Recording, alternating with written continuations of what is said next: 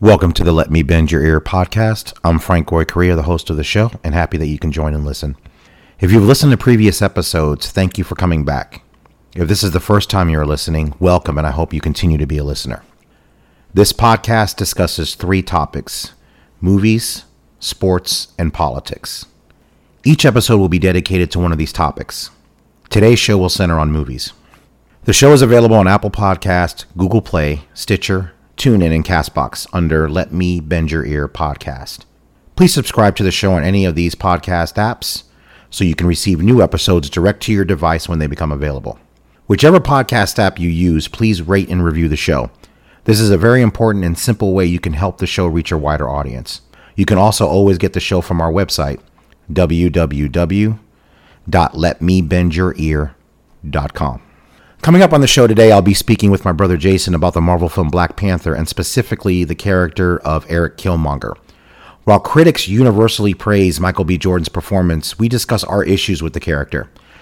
Jason also will give us two quick reviews of Incredibles 2, which is currently playing in theaters, and Steven Spielberg's Ready Player One, which is now available for purchase or streaming.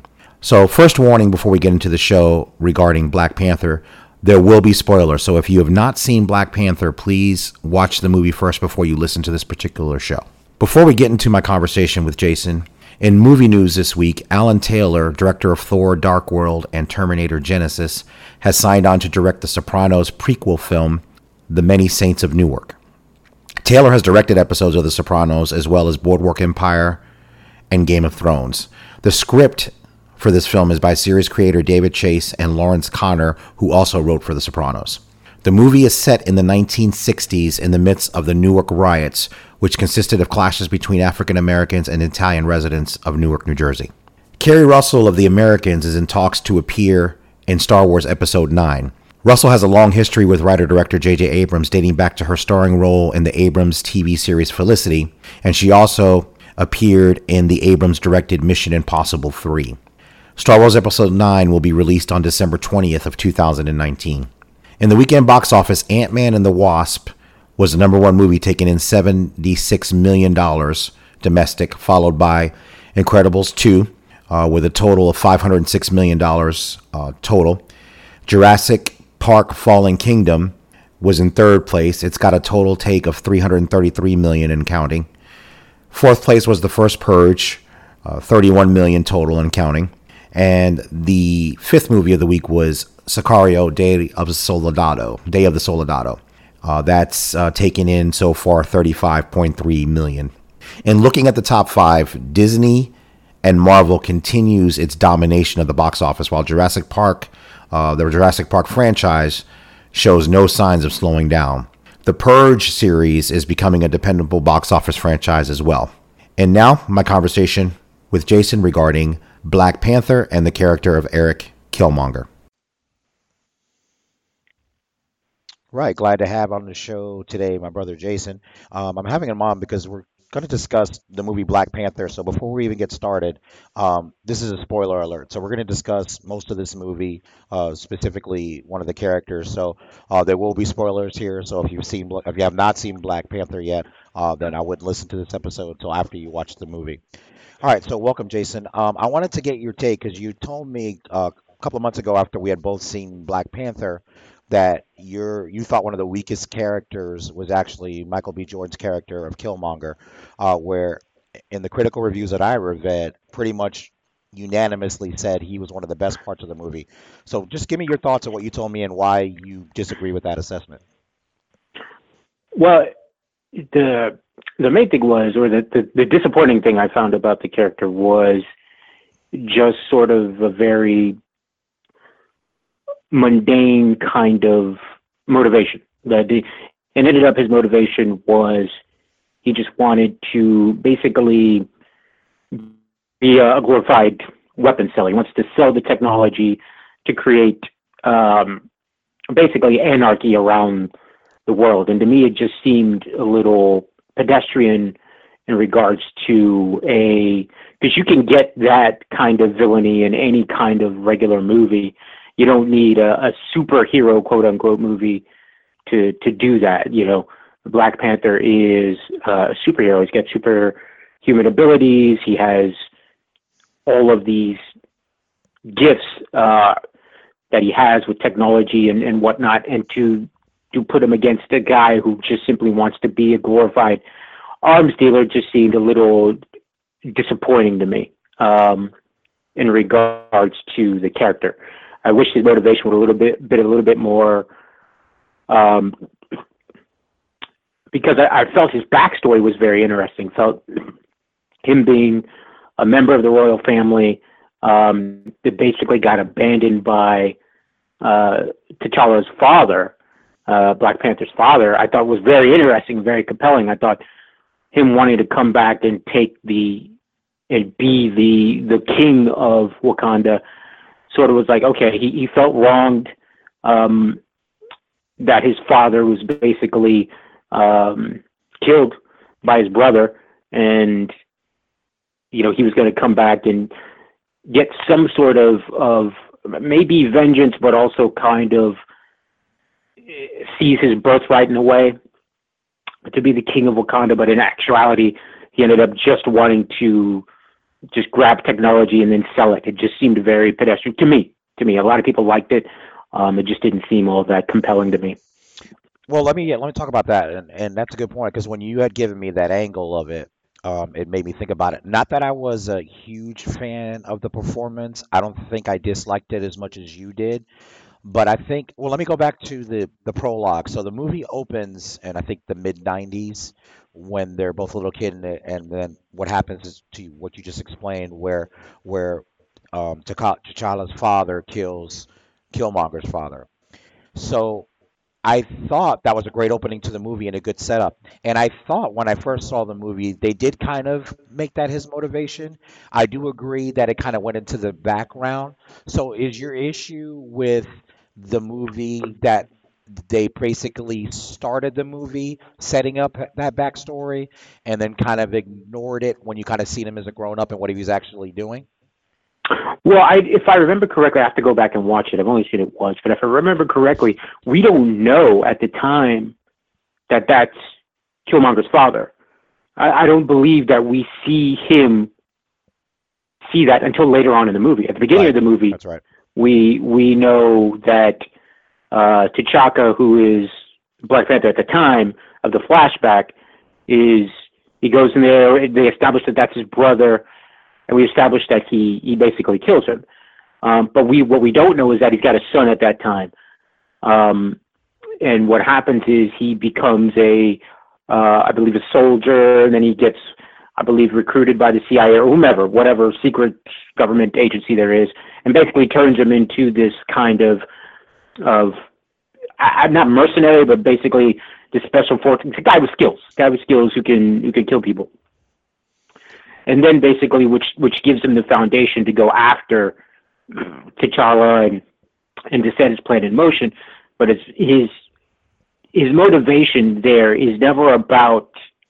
It doesn't seem to me that his motivation is about T'Challa or T'Chaka or even his father. It seems that his motivation at that point in time is just to. He's familiar with Wakanda because his father's from Wakanda, so he knows the technology and stuff is there. So it's basically his motivation to go in there, get the technology, and sell it. It seems as though this very kind of emotional interaction you get with one brother killing another brother, it just seems to just fade away, and that is really his simple motivation is to again get the technology from Wakanda and then spread it out. So it's still the sympathy that you would have for that character, which is like, man, he's really been wronged, and for him trying to make that right, or at least make it right in his own eyes, the sympathy I would have for that character just goes away because he's just simply he doesn't care. So if he doesn't care, why would I care?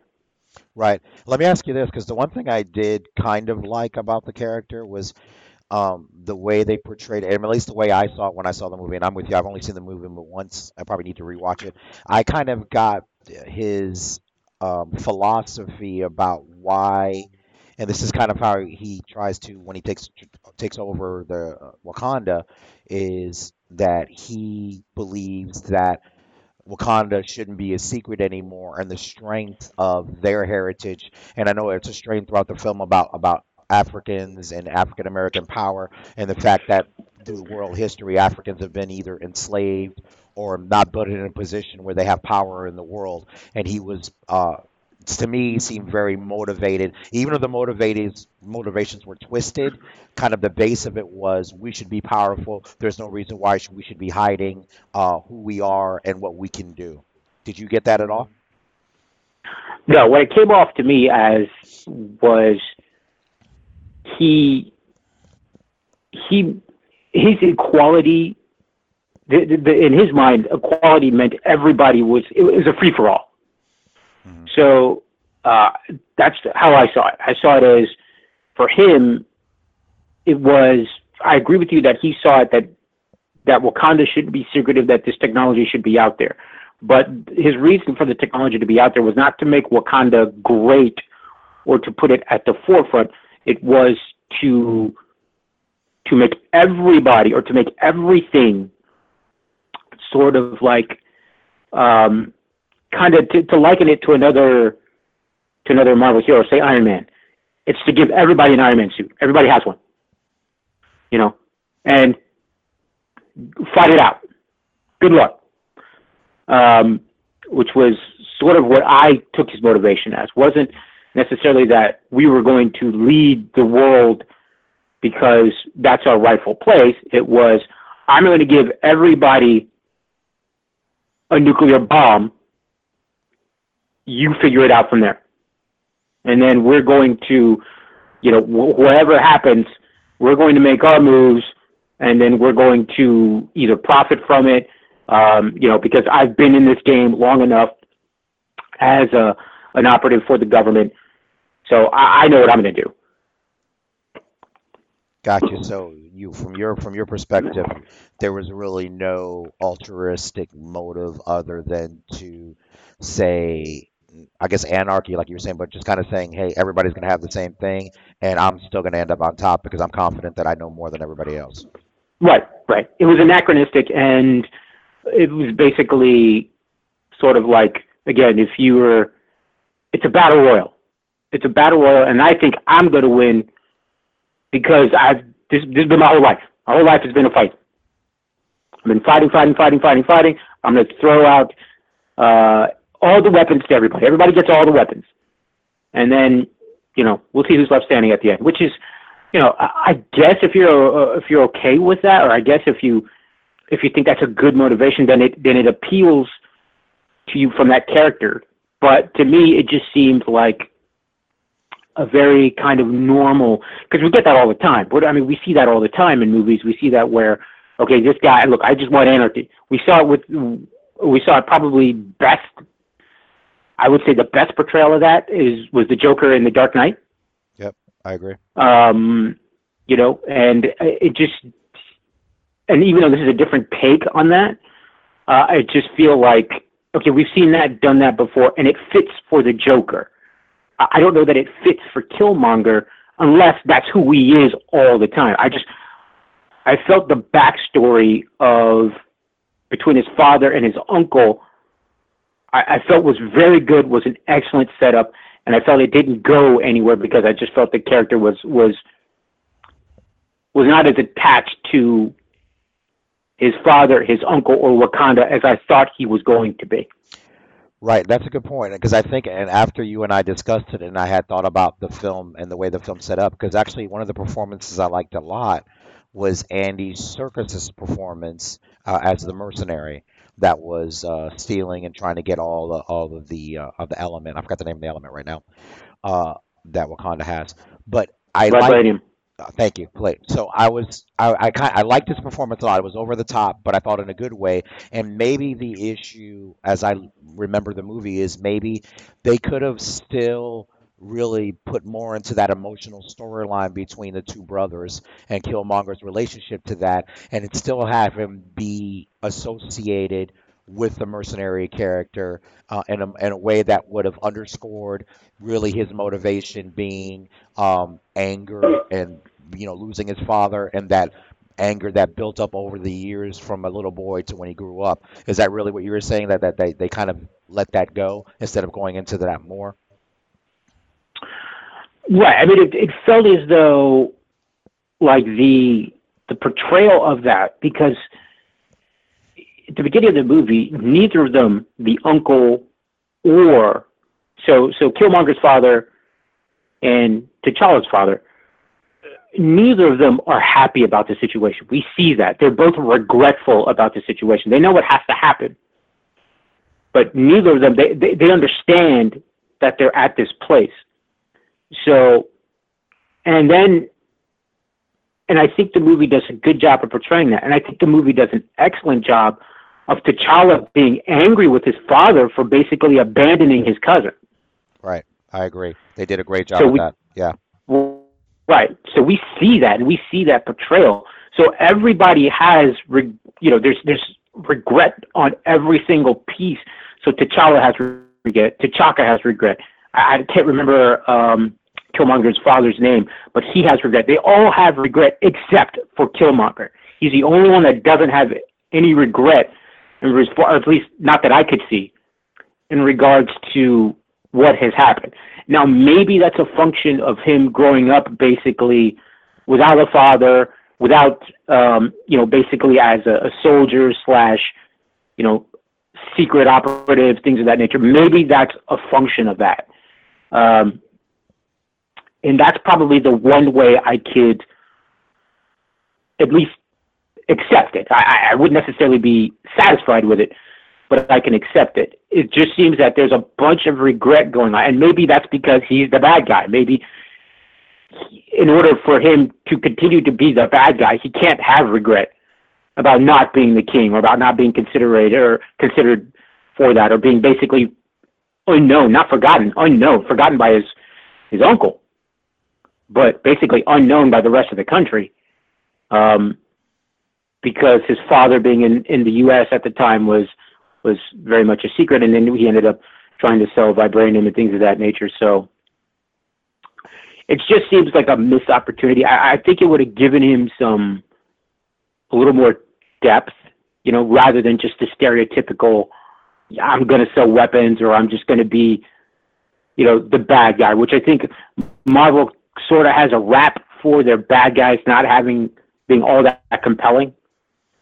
And I think it would have been a little more compelling to see a guy who had some regret as far as what could have been.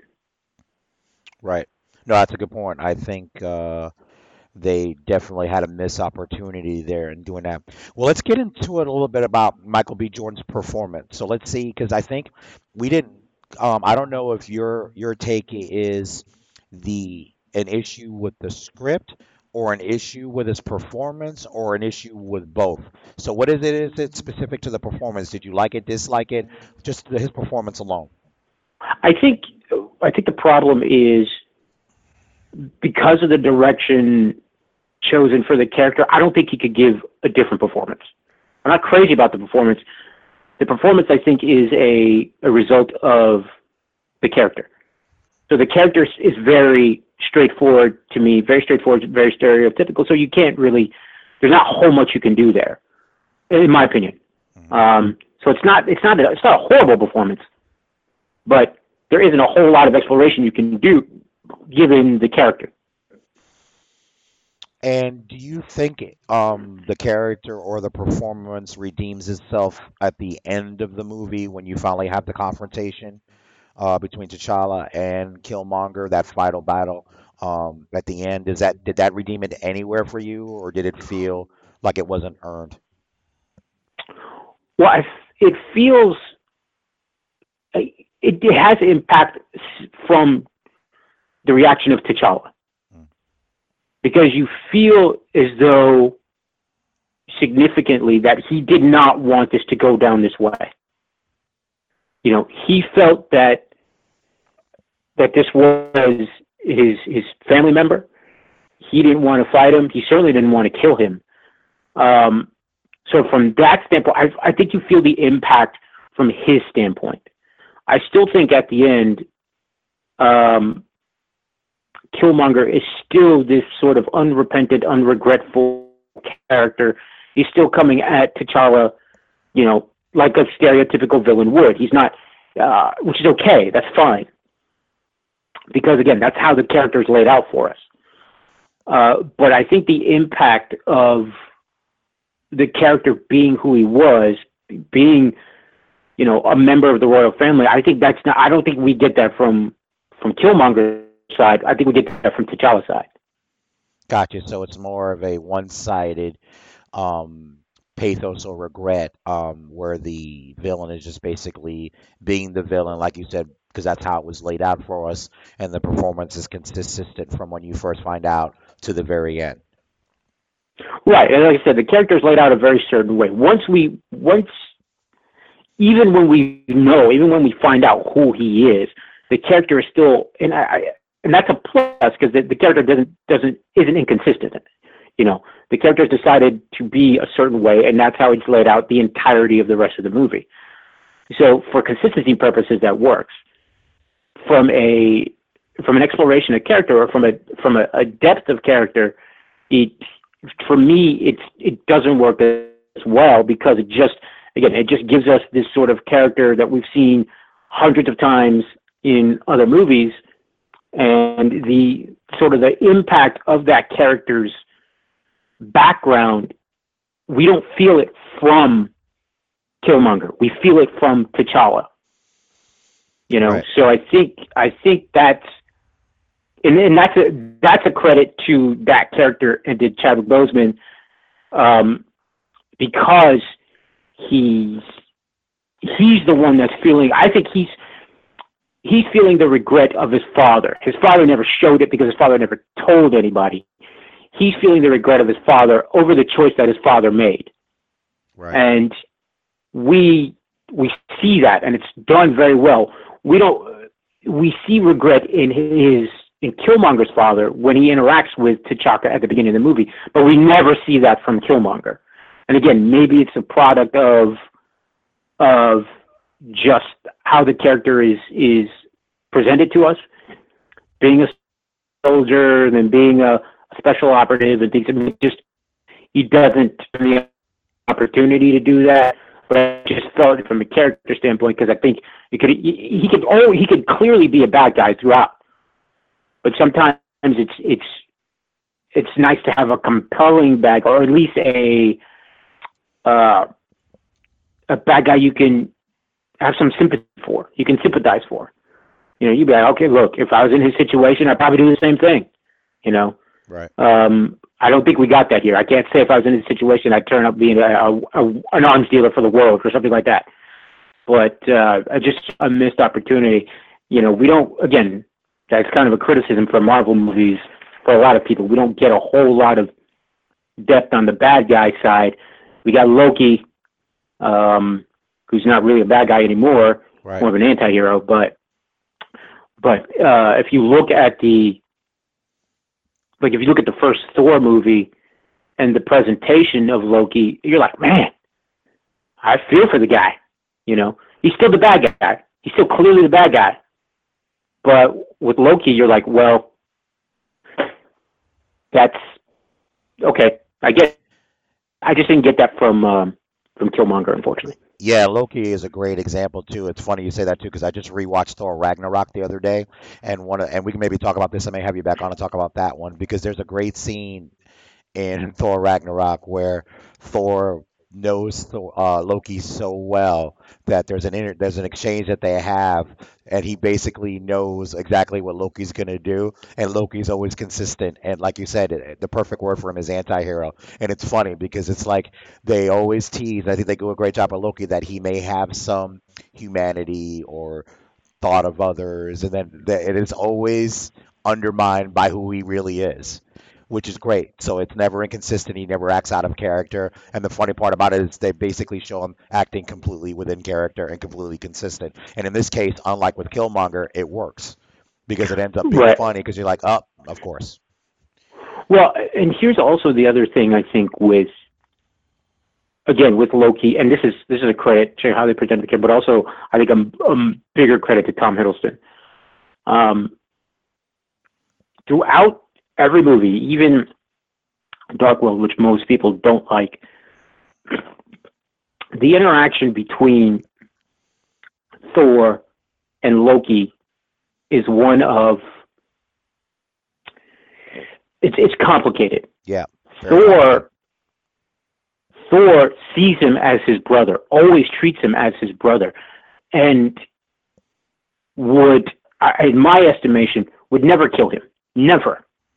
You know, even if you look at the end of Thor, the first movie, is trying to save his life. If you look at, say, if you look at Ragnarok, or if you look at Infinity War, or every single time, you know, Thor would have opportunities, and he's stronger than Loki. He'd be able to kill Loki, but that is his brother. He grew up as his brother. And so we see this depth of interaction between Thor and Loki. Even though Loki is the bad guy, Thor recognizes who Loki is, but he's like, hey, what do you want me to do? That's my brother. Yeah. You know, I always get that kind of feeling off of Thor. I never got that feeling off of Killmonger.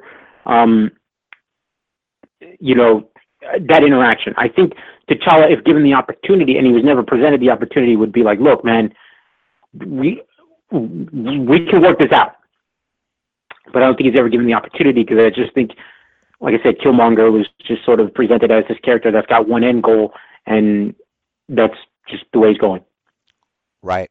And no, and I think with Loki and Thor, you're right. And I think even from Hiddleston's performance, so Thor sees it one way, and I think Loki, and then maybe this is the way I see the performance. I do think, even though he's out for himself, I do think he portrays the anger of how he's been treated by both his father and Thor, even though Thor cares for him. So I think that jealousy plays in there, that anger, that bitterness all plays in there.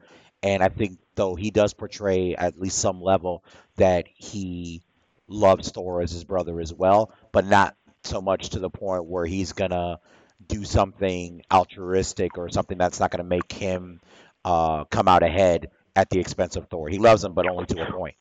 Well, again, this is sort of goes to a depth of character type of issue. When you look at Loki, what's the motivation that we see him in the first Thor movie? He wants to be the king. He thinks he should be the king of Asgard. Right. He thinks Thor doesn't take it seriously. Thor's flippant, things of that nature. He wants to be the king of Asgard. So by the time Ragnarok rolls around, he's technically the king of Asgard, even though he's pretending. This is Thor spoilers, Ragnarok spoilers. He's technically the king of Asgard, even though he's pretending to be Odin. Mm-hmm. Right? So what's happening here? He's not waging war. He's not unsatisfied or things of that nature. He's where he wants to be. So he's not being this sort of destructive force. And even if you look at Loki throughout the movies, he's portrayed the way he's portrayed. He's portrayed as the bad guy. But what does he never do? He never kills any of his family, right? Right. Even though Odin in the first Thor is vulnerable to, I forget the name of the ice giant, but anyway, he's vulnerable there. What does Loki do? He kills the ice giant, right? And in turn protects Odin. His mother is probably the person he feels the most kinship to. Right. Never kills Thor. He might fight Thor, but never kills him or never puts him in a position where he's going to die. So he might be devious and he might do things, but his end goal is to be on the throne. So he's never sort of this, again, he's not this anachronistic type of character that Killmonger is. So I think I'm not saying you have to be altruistic. I'm just saying if your goal, it depends on what your goal is. If Killmonger's goal from the outset is just to be this sort of guy that, again, brings technology from Wakanda out so everybody can have it and everybody can, again, free for all. Okay, but again, we've seen that how many times, not just in Marvel movies, but in other movies, other action movies. We see it all the time.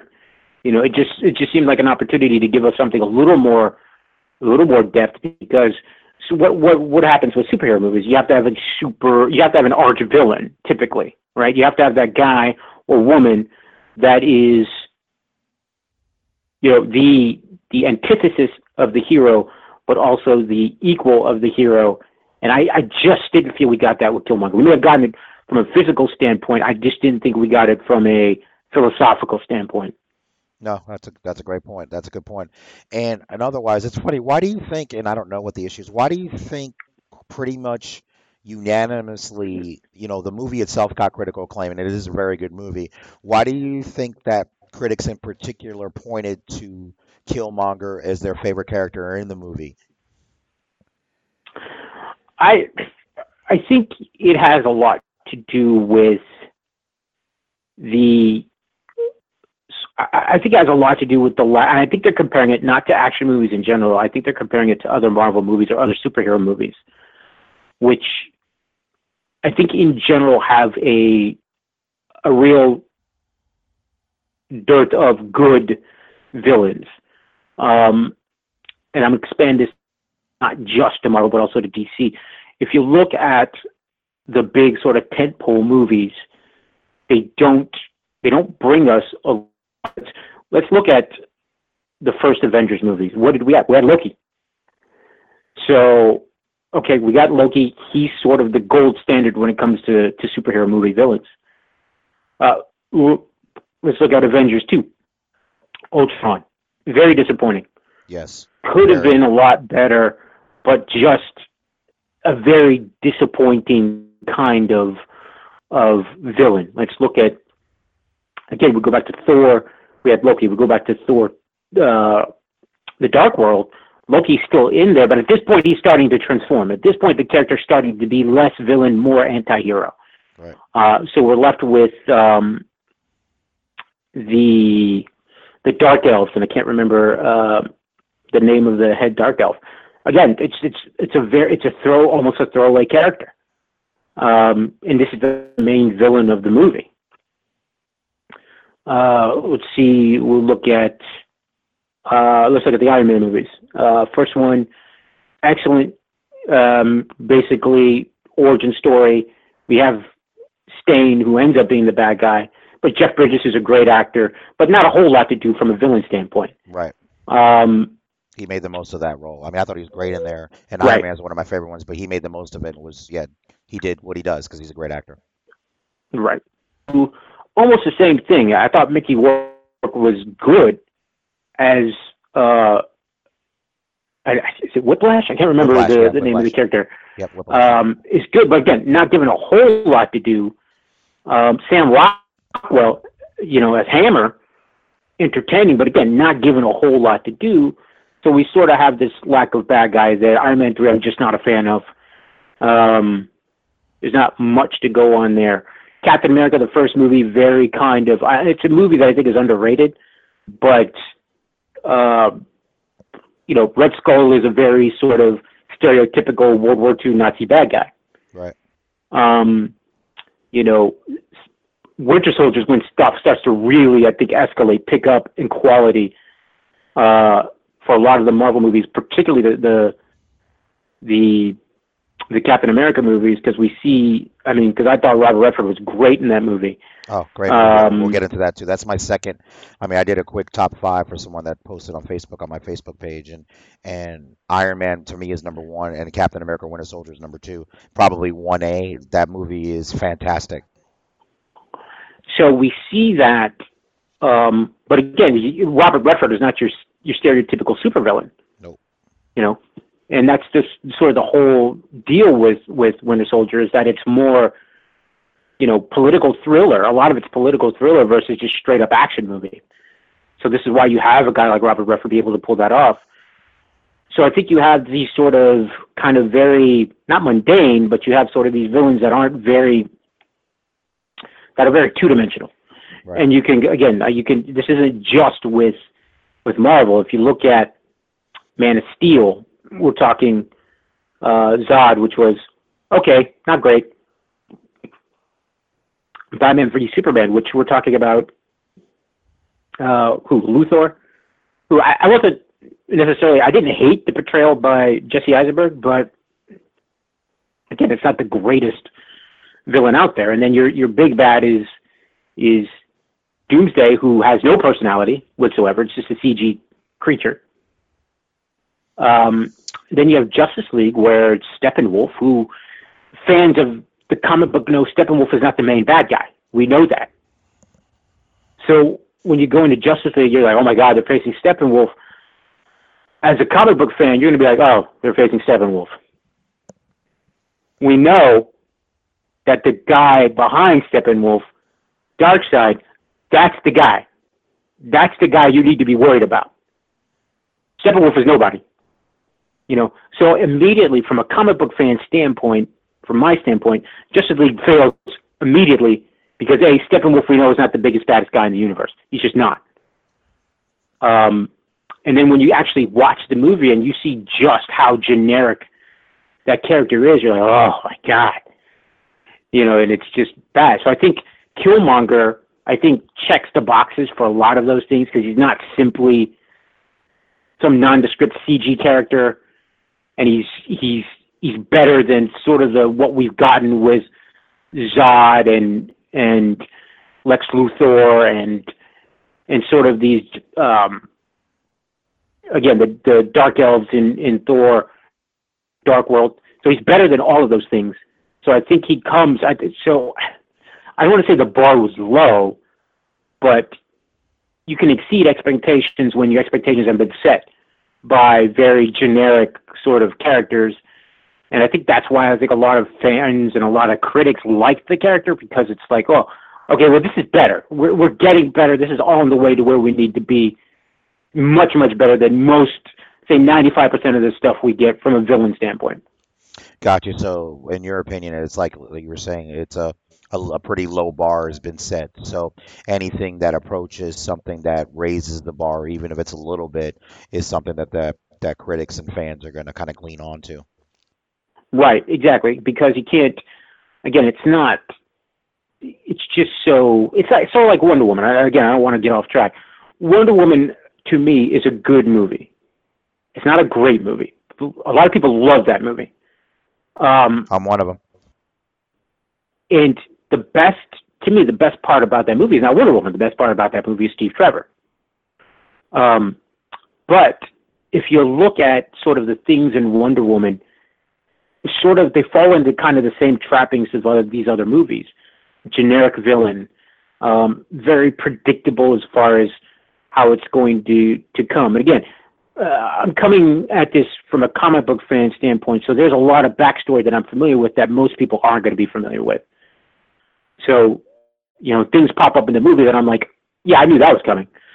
And things of that nature. So when you look at movies that are presented, superhero movies kind of fall into this trap because things are presented in such a way where the hero is typically interesting, but the bad guy isn't. And that's just the way the movies have been presented from Marvel and DC for the most part. Well, I think part of that problem too is, look, you're getting superhero movies at such a fast clip now, so the tropes that are in these movies become even more obvious because you're literally getting a comic book movie every 6 months, it appears. Sometimes even tighter window than that. I mean, between Black Panther and Avengers Infinity War, it was literally 6 weeks. So you're getting these movies back to back to back, and then you're getting kind of the tropes which you kind of have to have in a comic book movie, like you said, a superhero, an arch villain. And I think obviously it's kind of like anything with taking it from one art form to another, whether it's books to movies or comic books to movies, you're going to lose a lot of backstory and a lot of the stuff that makes that interesting, that may make the bad guy interesting. And like you said, I think they're kind of checking the boxes, and especially in Marvel's case, I get it in the sense that these movies are hugely successful for the most part. They've had a couple that misfires, but for the most part, the people are buying the tickets. So I think, and I get it, is we're not gonna fix it if it ain't broken. Right. Well, what I think Marvel has done, I think they've given us sort of this people criticize. The only people I know criticize Marvel movies are DC fans. They're the only people I know that criticize Marvel movies consistently. Basically, they've done this. Their criticism is that the Marvel movies are very formulaic, and I maybe for a couple of movies, but if you look at, let's say we look at the last three, and let's say we could look at the last four now. I haven't seen Ant-Man and the Wasp, it just came out Friday. But let's say we look at the last three, all huge hits. We look at Thor Ragnarok, Black Panther, and Avengers Infinity War.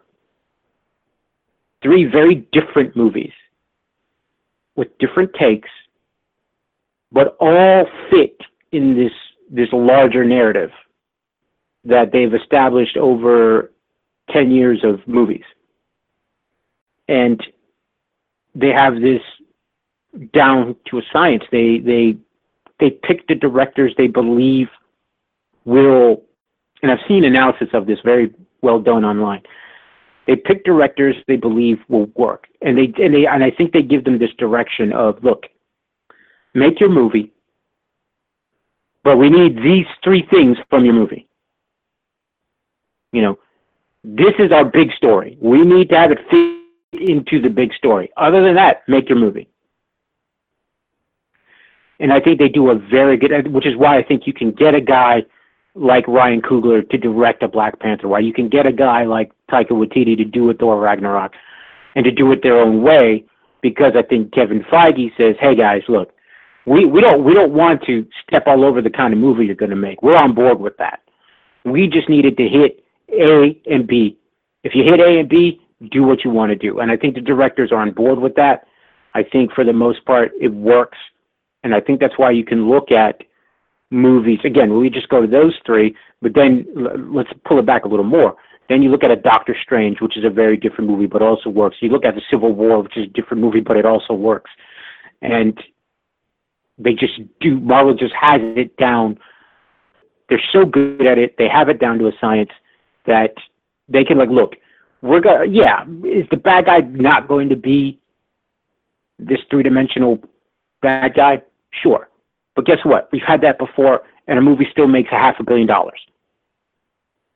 You know, so they want to focus, I think they want to focus on the guys that are, look, as much as they want to give us new characters, which they do, look, the most popular guys are still Downey Jr., Chris Hemsworth, Chris Evans. Those are still the guys.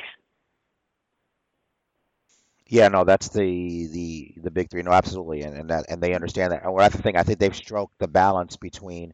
Look, Kevin Feige is obviously the mastermind of this, and cares about the product. But I think he's almost like tap dancing. He's found that way, because I think when you and I have talked about comic book movies all the way back to the original Batmans with Tim Burton, we've always talked about the toughest thing I think to achieve is the balance between satisfying hardcore comic book fans and people that have never opened upon a comic book in their life.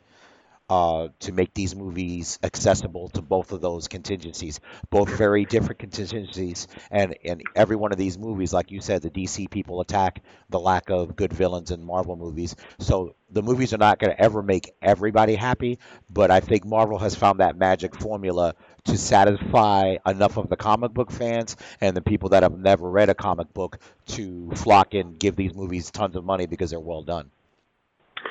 Right. I mean, that's the bottom line. Because look, you don't, the hardcore comic book fan, you don't have to appeal to. You want to know why? Because they're going to come see it anyway. They're going to come and they're going to go. They're going to go. They're going to go see that movie. That's not the person you have to appeal to. The person you have to, and they don't, because a lot of these stories that you see in the movie, they're based off of comic book stories, but they're not shot for shot representations of the comic book storyline. Civil War was, if you read there's two Civil Wars in comic books. If you read the original Civil War that came out, I believe, in the early 2000s, and I have it somewhere, it ends up being Cap versus Tony and their respective sides. But the catalyst for the Civil War comic book is not even close to what it is in the movie. But Kevin Feige and that whole cinematic universe has done a very good job of adapting concepts from the comic books and fitting them into their cinematic universe, because that's what we've been presented. Comic book fans are going to know the universe overall. Movie fans are just going to know the cinematic universe. So they need stories that are going to fit the narrative of the cinematic universe, which is why the Civil War that you see on screen is different than the Civil War you would have read in the early 2000s. Conceptually, it's the same, but the specifics, they're not the same. Which I think is good, because what I think about, and I don't watch it anymore, is the AMC adaptation of The Walking Dead. So when I used to watch that so regularly, and you would watch the after shows when Kirkman would come on and discuss it with the showrunners of The Walking Dead, and he's intimately involved with the production of the series as well, which a lot of times you don't get the comic book creator involved with the actual show in another medium. He's always made it a point to say that the television show is not a direct uh, blueprint from the comic book. The comic book acts as a guide, and they veer from that. Obviously, for a couple of reasons. One, because storytelling in a different medium calls for that, and two, the comic book people that love The Walking Dead, at least you can vary it so they're not seeing every single thing or knowing something's going to happen before it happens. So I think in the Marvel Cinematic Universe, it's the same thing. If you adapt the concepts from something like Civil War, where you get the basic framework of a story and then make the adjustments for the cinematic universe, at least it gives that comic book viewer, whether they like it or don't like it, at least somewhat different experience of that story in a different medium. Yeah, I mean, right, and I think like Civil War is an example. I think a more recent example, Thor Ragnarok, is a very good example. It takes parts of Planet Hulk storyline from the comic books and adapts them in a very different way. And so what we get is we don't get Planet Hulk, because Planet Hulk as a storyline in the comic books is not Thor Ragnarok. Thor Ragnarok is basically an action comedy. Planet Hulk is not a comedic at all. So they take the concept of Planet Hulk, which is, again, it's got a very comic book roots, very strong comic book roots in it, and they just take concepts from it and adapt it to what they needed in the movies. And I think, Infinity War is another example of that. It's an Infinity Gauntlet storyline from the comics, but again, not shot for shot. It doesn't, there are characters that are in the Infinity Gauntlet storyline that we're not going to see, because they basically have not been introduced in the movies yet. So it's an adaptation. It's conceptual. Hey, we'll take this concept, we'll apply it to how it fits for us. We'll apply certain aspects of it. We're going to take this piece and this piece. They piecemeal it, but they do it very well. Right, right. All right, well, I think this is a good stopping point, because we're gonna get into Avengers Infinity War, and one, I haven't seen that movie yet. So Oh, you I haven't don't seen want, Infinity War? no, I haven't seen it. So I don't want you, and which is Oh. not your fault, and you haven't done anything, and you haven't given any spoilers away. What you've said, I kind of already know, so I don't want you to inadvertently give me any spoilers. So we'll stop right there, and after I see it, I'll definitely probably have you back on the show anyway, because I think it'll be fun to kind of, I mean, we went off of Killmonger to talk about the Marvel and the DC. I definitely want to get with you on the DC train wreck. I want to kind of get more into that with you. We can talk about that specifically as to why I think they can't get it right, with a couple of exceptions. Obviously, Wonder Woman being one. Um, I want to definitely dive into that, because it's unfortunate, especially when they have some of the greatest comic book characters ever in Batman, and Joker, and all that kind of stuff. So we'll kind of get into that later. So again, thank you for coming on the show and giving your perspective on this. I really appreciate it. No problem. Oh, by the way, go see Incredibles 2. I saw that yesterday. Oh, you know what? Let's not stop real quick, since it's my show. We can keep going. I know I was going to go to a screening a couple of weeks ago and I couldn't go. And one of The Incredibles is one of my favorite Pixar movies. The first one. Give me a quick review of the second one. How was it? I rather enjoyed it. I would say I mean, be careful because people hype it up. People really, really hyped it up, and it's a really good movie. I think they hyped it up a little too much for me. Right. But I thoroughly enjoyable. It basically picks up right where the first one left off, even though there's been a gap between movie one and movie two. Right. As far as movie timeline, there is no gap. It's right there. So it looks phenomenal. The characters are pretty consistent. I enjoyed it. I rather enjoyed it. It's a good movie. Yeah, really good movie. I think definitely you could take. Could you take your kids to see it? Sure, but to me, this is really a movie that appeals to adults, is simply because Incredibles, the first one, is still my favorite Pixar movie, and it's one of those. Most Pixar movies appeal to both adults and kids, but this one almost to me is sort of appeals to those kids that saw the first one but are now adults. And they're like, come back, watch it. Very good movie, very good. I thought it was great. Enjoyed it very much. I thought they did a good job with the characters. Certainly worth going to see it in the movies, I think. And yeah, you won't be disappointed. In my opinion, you won't be disappointed. Other movie I saw this weekend, I actually watched it online, and I really, really enjoyed it much more than I thought I would, is Ready Player One. Oh, that's a good one. Yeah, I know the reviews were kind of mixed on that. Really good ones and kind of okay ones. So I haven't seen it either. I mean, obviously, with the being a film buff, I know a lot of that stuff is kind of cool, the stuff that's interpreted into the movie. One of the funny criticisms I thought is how they ended up using, well, minor spoiler alert, but the Iron Giant as a weapon, when the Iron Giant film, which is also directed by Brad Bird, who did Incredibles, is really more of a peace type movie than using that character as a war weapon, which I thought was kind of odd. But Well, it's sort of odd from the standpoint of, if you watch the original Iron Giant and sort of the narrative of that movie, which is I think more along the lines of, like, he's not going to be what you want him to be, which is, to me, sort of the message I get from the original Iron Giant when I've watched it, is right. that they see him as a weapon. That's what they think he is. That's what they wanted to use him as. He ain't gonna be that. He's like, no, that's not me. I'm something different. And that movie is so good. It's sort of that. I mean, if you watch the movie, here's the thing that I enjoyed about the movie, and then we'll leave it at that. If you, like you and I, grew up in the 80s, there's certainly enough nostalgia there for that, for sure. But there's also some contemporary references and things of that nature that are there, that you don't have to be a child of the 80s to appreciate the movie, number one. Number two, I don't think it relies on the nostalgia.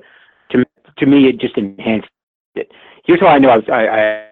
I was watching a copy of it, and like the first, I watched the first 5 minutes. I'm like, all right, I stopped. Let me go buy this movie. So that's what I did. I went to go buy this movie, watched it, worth every penny. Well, that's a good recommendation then, because I definitely want to check it out then. I know it just came out on DVD, and either that or I may borrow it from you. Well, cool. Well, I appreciate. I don't have a physical copy. Oh, digital copy. Okay. Yeah. I forgot it's 2018. Yeah. So anyway. I don't. I mean, it depends on what it is, but yeah, go see Incredibles 2. Go see or watch Ready Player One. I'm probably going to go see Ant-Man next week, so I'll have a better idea of how that movie. I want to see it. I think it's going to be good. I was pleasantly surprised with the first one, so I'll go watch this one. Yeah, I like the first Ant-Man too.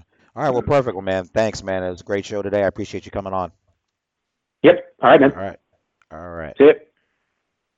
Thanks again to my brother Jason for coming on the show today. Let me know your thoughts about this or any other show. The show's website is www.letmebendyourear.com. Please subscribe to the show on any of the following podcasting apps: Apple Podcasts, Google Play Music, Stitcher, TuneIn, or Castbox. You can also subscribe and follow the YouTube channel. That is Let Me Bend Your Ear Podcast. You can follow the show at Twitter. The handle is at Bend Your Ear Pod. We're also on Instagram, also Bend Your Ear Pod. If you have any suggestions for shows or any feedback you want to send me directly, you can always email me at bendyourearpodcast@gmail.com. Please rate and review the show if you can. This is extremely important to the growth of this or any other podcast that you listen to. Speaking of that, I also want to take the opportunity to thank my fellow podcasters.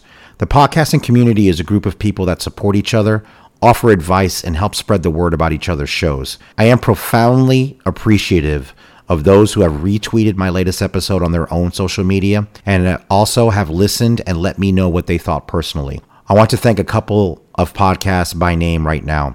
I want to first start with the Conspired podcast. Their Twitter handle is at Conspired, C-O-N-S as in Sam, P-E-A-R-E-D, hosted by Natalie and Gerald. Great podcast regarding true crime and also the paranormal. So give them a check out their show. Just listen to their 3-parter on Casey Anthony. Since I live in Orlando, I was intimately familiar with that particular case, as the country was if you watched the trial. They did a great job breaking that down and providing a really good narrative of that particular event. Also, I want to thank a podcast about something. They're at APA something. That's their Twitter handle. So give them a listen as well. They've been extremely supportive of me, and I appreciate that. The other podcast I want to talk about is Next Door Villain Podcast. They're at Next Door Villain. And I want to give an actual special thank you to the Glenn Think Stuff podcast. First of all, funny podcast. I listened to it, specifically his episode talking about the I, Tonya movie. He did a great job giving his opinion on it and his thoughts on that particular movie. And he tells a story about giant belt buckles, which I guarantee you is worth a listen. So definitely check him out. And I also want to thank him personally. He reached out to me and rated my episode and was kind enough to reach out to me and let me know that he had done both and gave me a really good review and good feedback on the episode that he listened to. He listened to episode 4, my last episode with my interview with Dr. Peggy McLeod of Unidos US. So I really appreciate that, Glenn. Thank you very much. And again, I'm a new fan of your show. I appreciate it. He is on Twitter at Glenn Thinks Stuff. So follow him as well, and his show is worth a listen as well. Great stream of consciousness. And again, I am really appreciative of you reaching out to me, Glenn. It meant a lot to me. Thank you very much. Please follow and subscribe and listen to the shows I just named. And again, thank you to all the shows, even ones that I didn't mention, that have reached out to me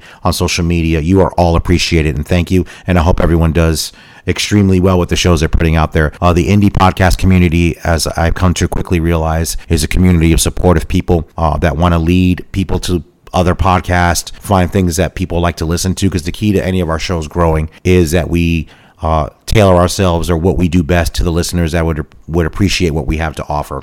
So thanks again. And I want to thank everybody for listening to today's show. And I hope everybody has a great week.